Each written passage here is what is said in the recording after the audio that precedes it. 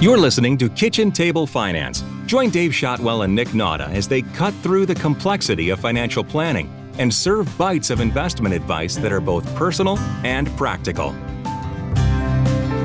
How you doing today? I'm doing great, Nick. How are you? I am fantastic. Beautiful day for a podcast. So feeling good about that. Heading out on a little vacation next week. So all things good. Going to enjoy the last month of summer here. Yeah, winding down fast. And that also means we're coming into review season. So it's a double whammy. That is right. So I'm excited about today's topic, Dave. We're going to talk a little bit about insurance and what exactly you should be insuring and maybe some tips for some things to potentially avoid. Yeah, this topic really grabbed me just yesterday when you were asking what we should podcast about, because I got this glossy flyer in the mail from one of Michigan's major utility companies. And my legal counsel has advised me not to name them. Because I'm sure they're listening in on our podcast, and she doesn't want me to, necessarily defame them. But anyway, so what this flyer was all about was how expensive it is to repair your appliances and how they can make that so much easier by providing an insurance/warranty service. Yeah. And, it was glossy and pretty, and it was right on the front cover was, where will your next appliance breakdown happen? Your AC, your water heater, your refrigerator? Check the box. Yes, I want to save money, or no, I would rather pay hundreds of dollars for heating, cooling, and appliance repairs, because those are the only choices, right? Either you buy, either you want to save money by buying their insurance program, right? Or you want to spend hundreds of dollars repairing your heating, cooling, and appliances. So, a normal person would have probably chucked this thing right in the garbage, I would hope. But sure. I'm not a normal person. So I opened it up and pulled up the website with all the fine print, because it told me where to go for the details. Because the normal person's brain is going to look. So on the flyer, it said, they had a couple different levels of coverage. The core coverage, what they called the core coverage, was $20 a month. Okay. Not super exorbitant, probably less than a lot of people are spending on coffee right now, with a $75 deductible. And it just said it covers your air conditioner, your furnace, your water heater, but it didn't specify anything about what repairs are actually covered. It was $20 a month, so $240 a year, plus $75 if you need to actually have a repair. For our listeners, Dave, do you want to talk about what a deductible is? So deductible is the amount you pay per occurrence out of your pocket before the insurance picks anything up. Okay. Yep. Right off the bat, you're essentially committing to spending $240 a year on appliance repair, whether you need it or not. Yep. Okay. Sunk cost, right? Right.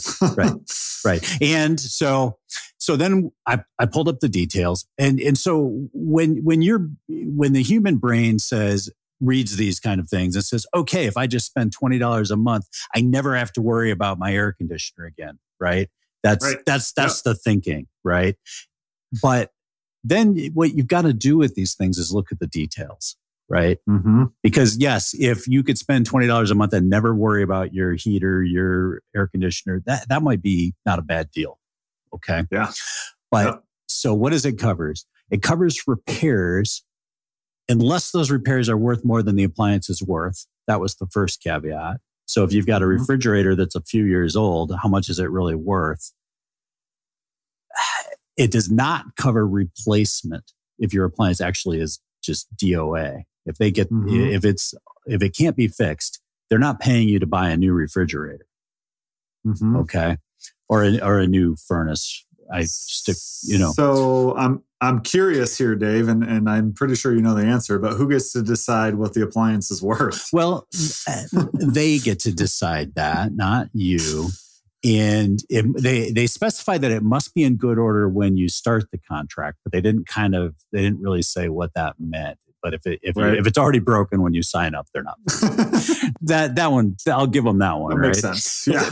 But then, okay, so start looking at the list of exclusions: fire, flood, pest damage, attempts you may have made to fix the appliance, power outages, power surges, acts of God, or abnormal conditions are all excluded. And there were more, but those were the exciting ones. Right.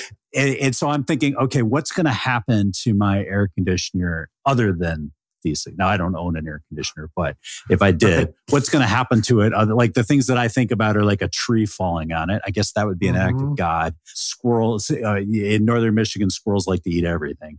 So, that's always a concern. That's not covered.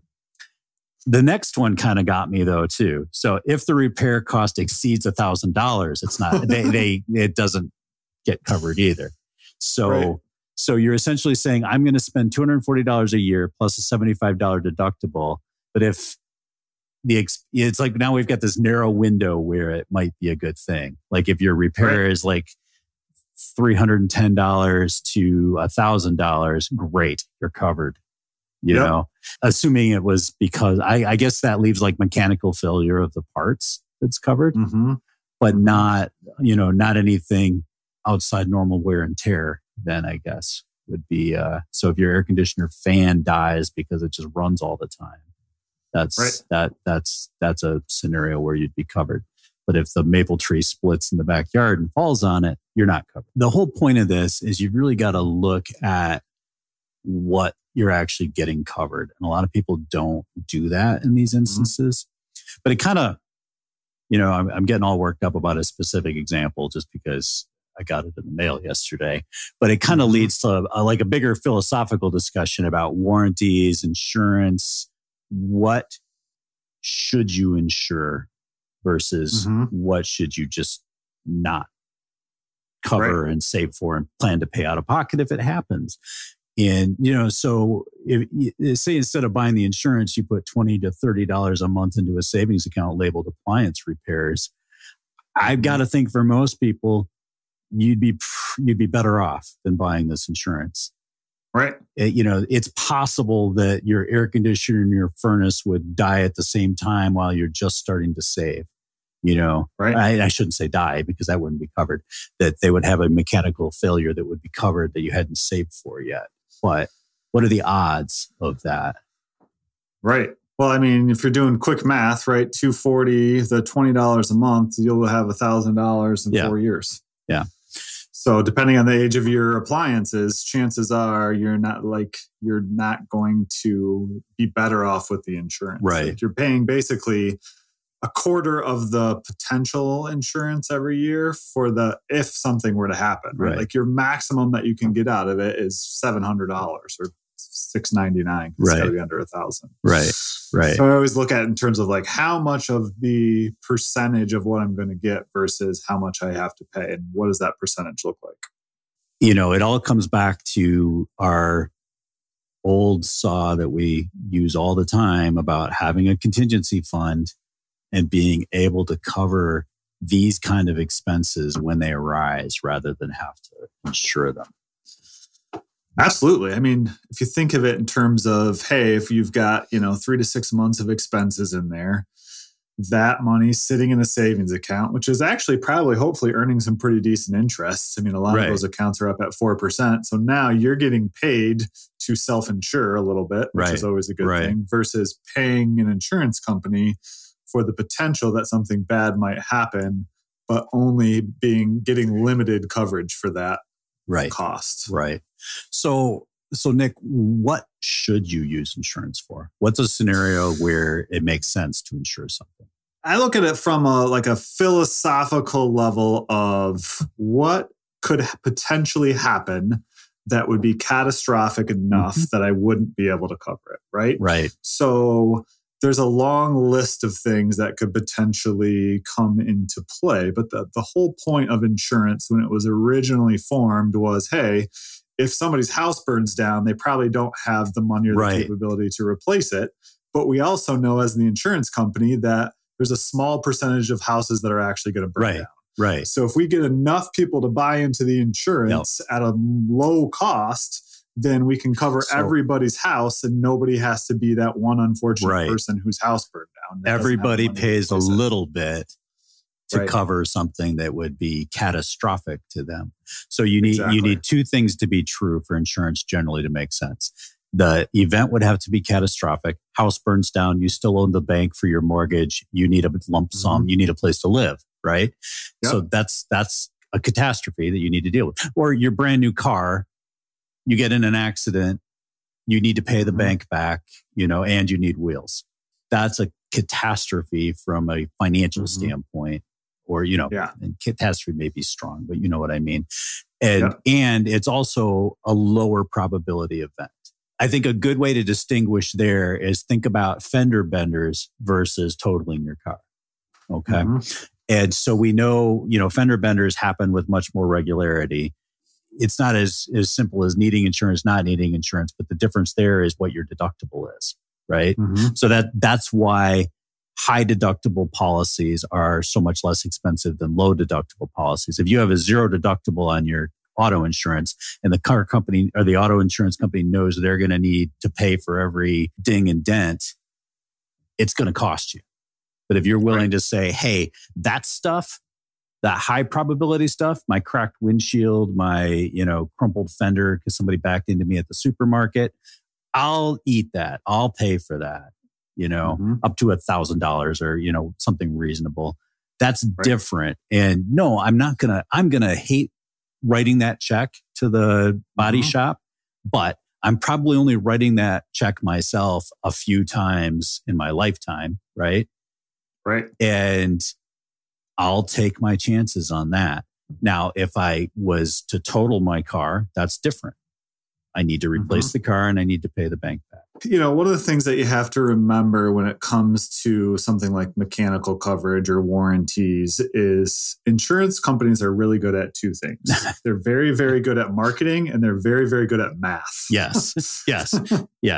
They can do the statistics. They can run the numbers.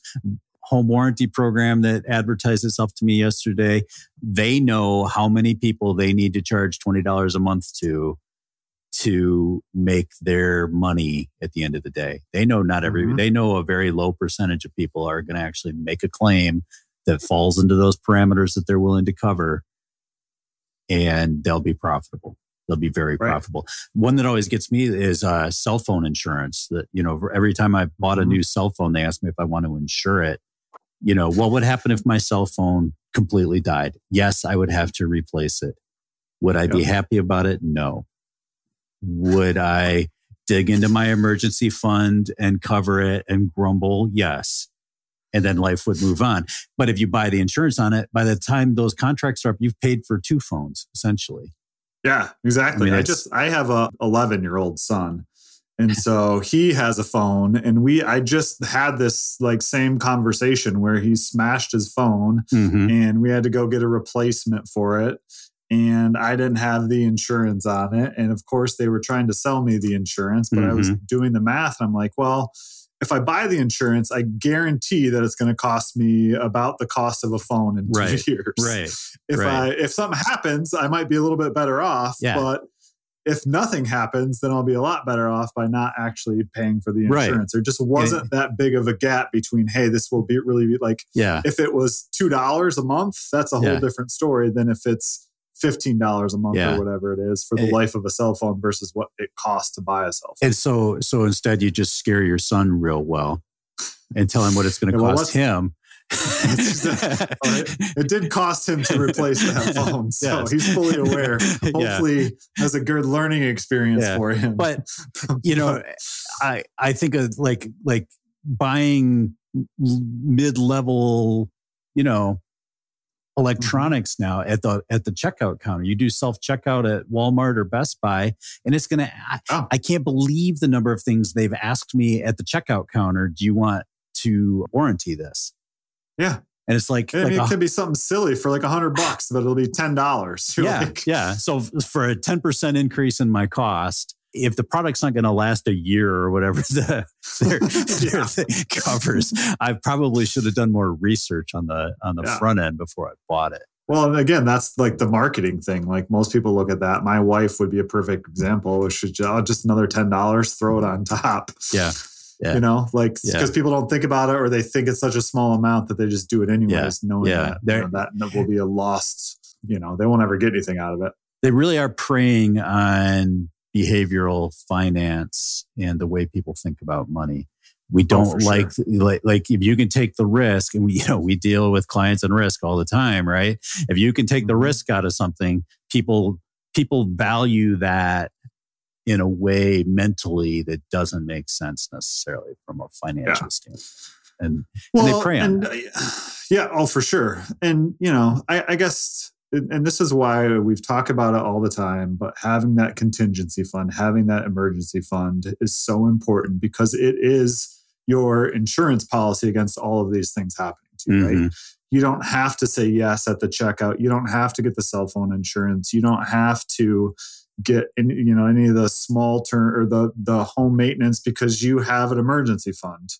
If you don't have an emergency fund, it becomes a little bit different in terms of like if you know that you don't have that $1,000 to replace something, then you have to think a little bit harder about, do I spend this knowing that I can't go and live without this thing? Right. Versus, do I try to build up my emergency fund? Can I do both? It's a little bit harder of an equation. But the best step in all of this is an emergency fund. Every time they ask me, do you want the Apple Care insurance? I say, no, I have an emergency fund. I don't need that. Yeah. Like I have enough money to buy a new phone. I don't need to insure this phone should something bad happen. It's important, I think, to point out that at a certain point, you had to sacrifice a little bit to create that emergency fund, right? I mean, that took a little, and there was a time in there where there is some risk. And the insurance is all about transferring risk, right? So that it's not like we're saying that risk goes away but it's limited to that period of budgeting and sacrificing to build up that emergency fund. And you've got to have the discipline to say, a little tongue in cheek at the beginning, I said, what if you took that $20 or $30 and put it in a savings account labeled, appliance repair fund? I wouldn't literally do that. But you've got to have the discipline then to remember that that's not my vacation fund. That's not my redecorate the living room fund. That's my break in glass in case of emergency contingency fund. Well, great. I mean, we have a car fund where I put extra money in because I know there's going to be oil changes or routine maintenance or things that fall off, and I tend to drive older cars. And so that's a part of it. I know they have auto care insurance policies now, but at the same thing, like the cost versus the benefit is pretty hard to justify. Yeah. Like my auto maintenance repair bucket in my savings account is essentially equal to what my deductible is on my auto insurance. And if I take $90 out of it because I needed an oil change and filters or something in a particular month, I put that money back into that fund because I want it to be close to what my deductible would be if I did have something that was covered mostly by insurance. I kind of know that's my backstop. Right. So and it allows you to potentially have a larger deductible because you have that money available, right? Yeah. Which ends up saving you money every month on your car insurance. Right.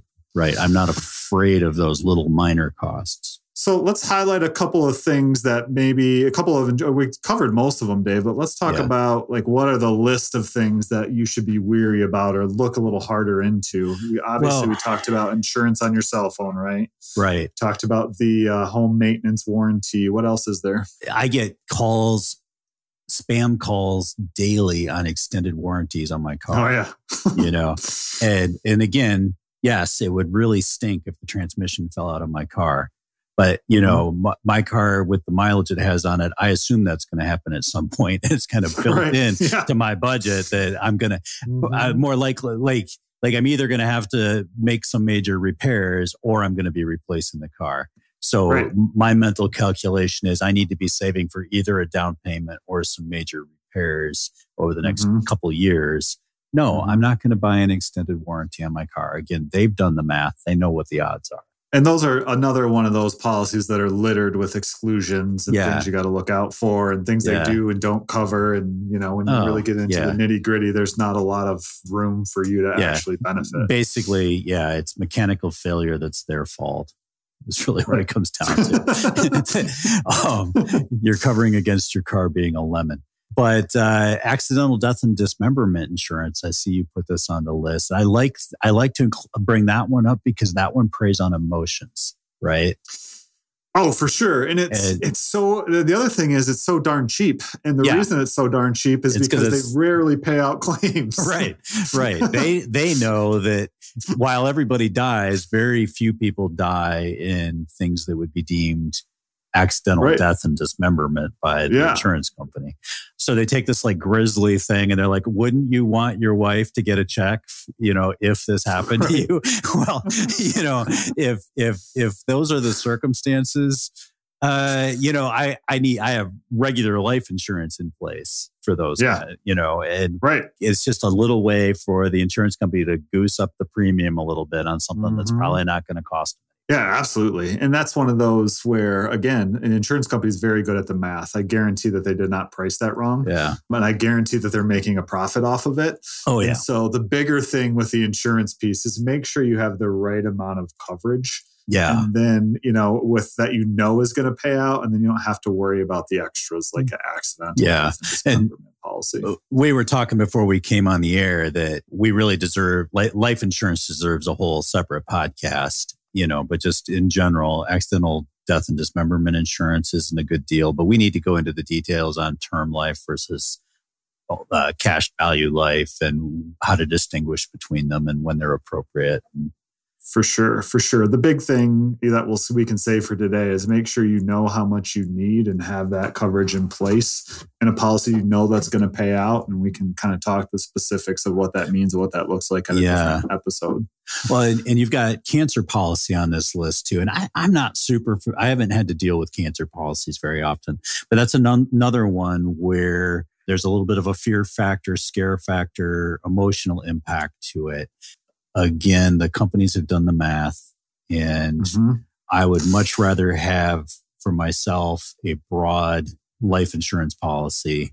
Well, and in the cancer case, the way that I think of it in terms of a cancer policy is it's really more about a disability issue, right? Because if you have like a short-term terminal cancer, you're probably not too worried about where the money's coming in if it's 6 months or so, right? I mean, you are to some degree, but also there's bigger things to worry about. And if you have a proper life insurance policy and you get terminal cancer, that you can actually use some of those funds, and 99% of those policies have a terminal illness rider. But the bigger thing is if you have a cancer where you can't go to work for 2 or 3 years, what are you going to do, right? And that's where the disability policy comes into play, because if you have a long-term disability policy and you can't work, that should kick in to replace your income. So you should have that coverage. And the cancer policy oftentimes gets thrown into the accidental insurance, the big players in terms of the accident realm of a lot of employers have these policies out there. And that's another one of those things where an emergency fund is a great tool. So if you had an accident and had some higher expenses, you have an emergency fund to pull from. You don't necessarily need to have an accident policy if you have that in place. And I think of it in terms of, the insurances that I'm really worried about people having are having enough life insurance if you're in that stage of life where someone's relying on your income. Yes. Having enough long-term disability insurance. Again, if somebody's relying on your income, you want to be able to replace that, especially the younger you are, the longer that time frame could potentially be. And then the third one is the home and auto. A lot of that, unfortunately, is a requirement of, but in some of that for a really good reason, and other parts of it, maybe not so much. So that is important to have the right amount of coverage, and we can, throw in liability insurance as a part of that.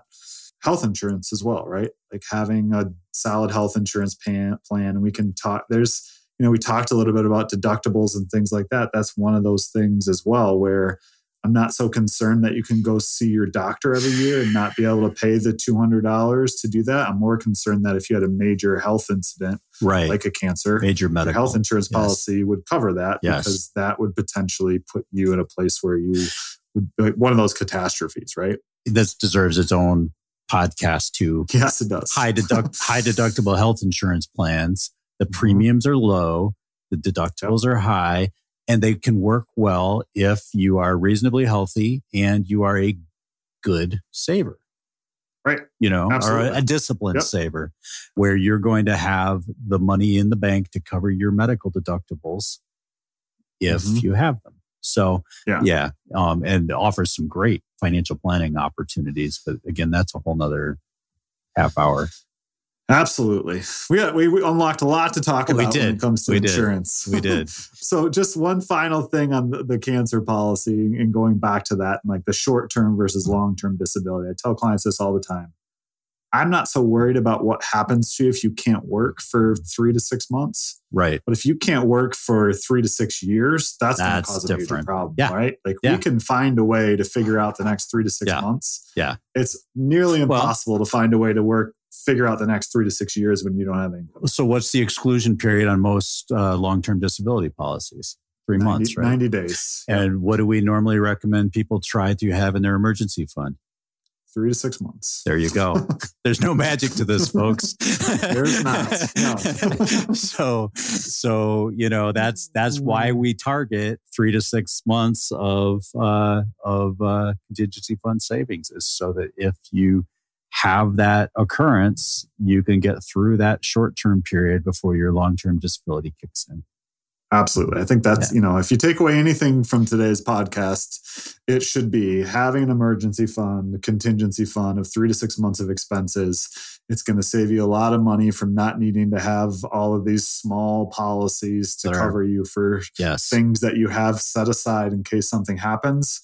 And it's also going to kind of allow you to change some of the costs of other insurance and make sure that you're insuring what you can't self-insure and self-insuring what you can, and making that all a part of your long-term financial plan.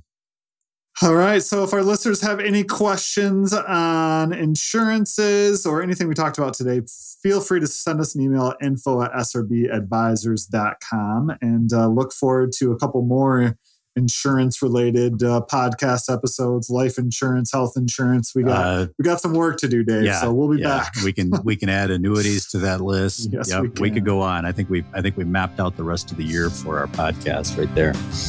Indeed. Well, as always, it's been a pleasure, Dave. Okay, thanks, Nick. Gather round and follow the Kitchen Table Finance podcast to learn about money and simple ways you can invest right now. You can find more practical advice at srbadvisors.com and contact the team for personal planning by emailing info@srbadvisors.com.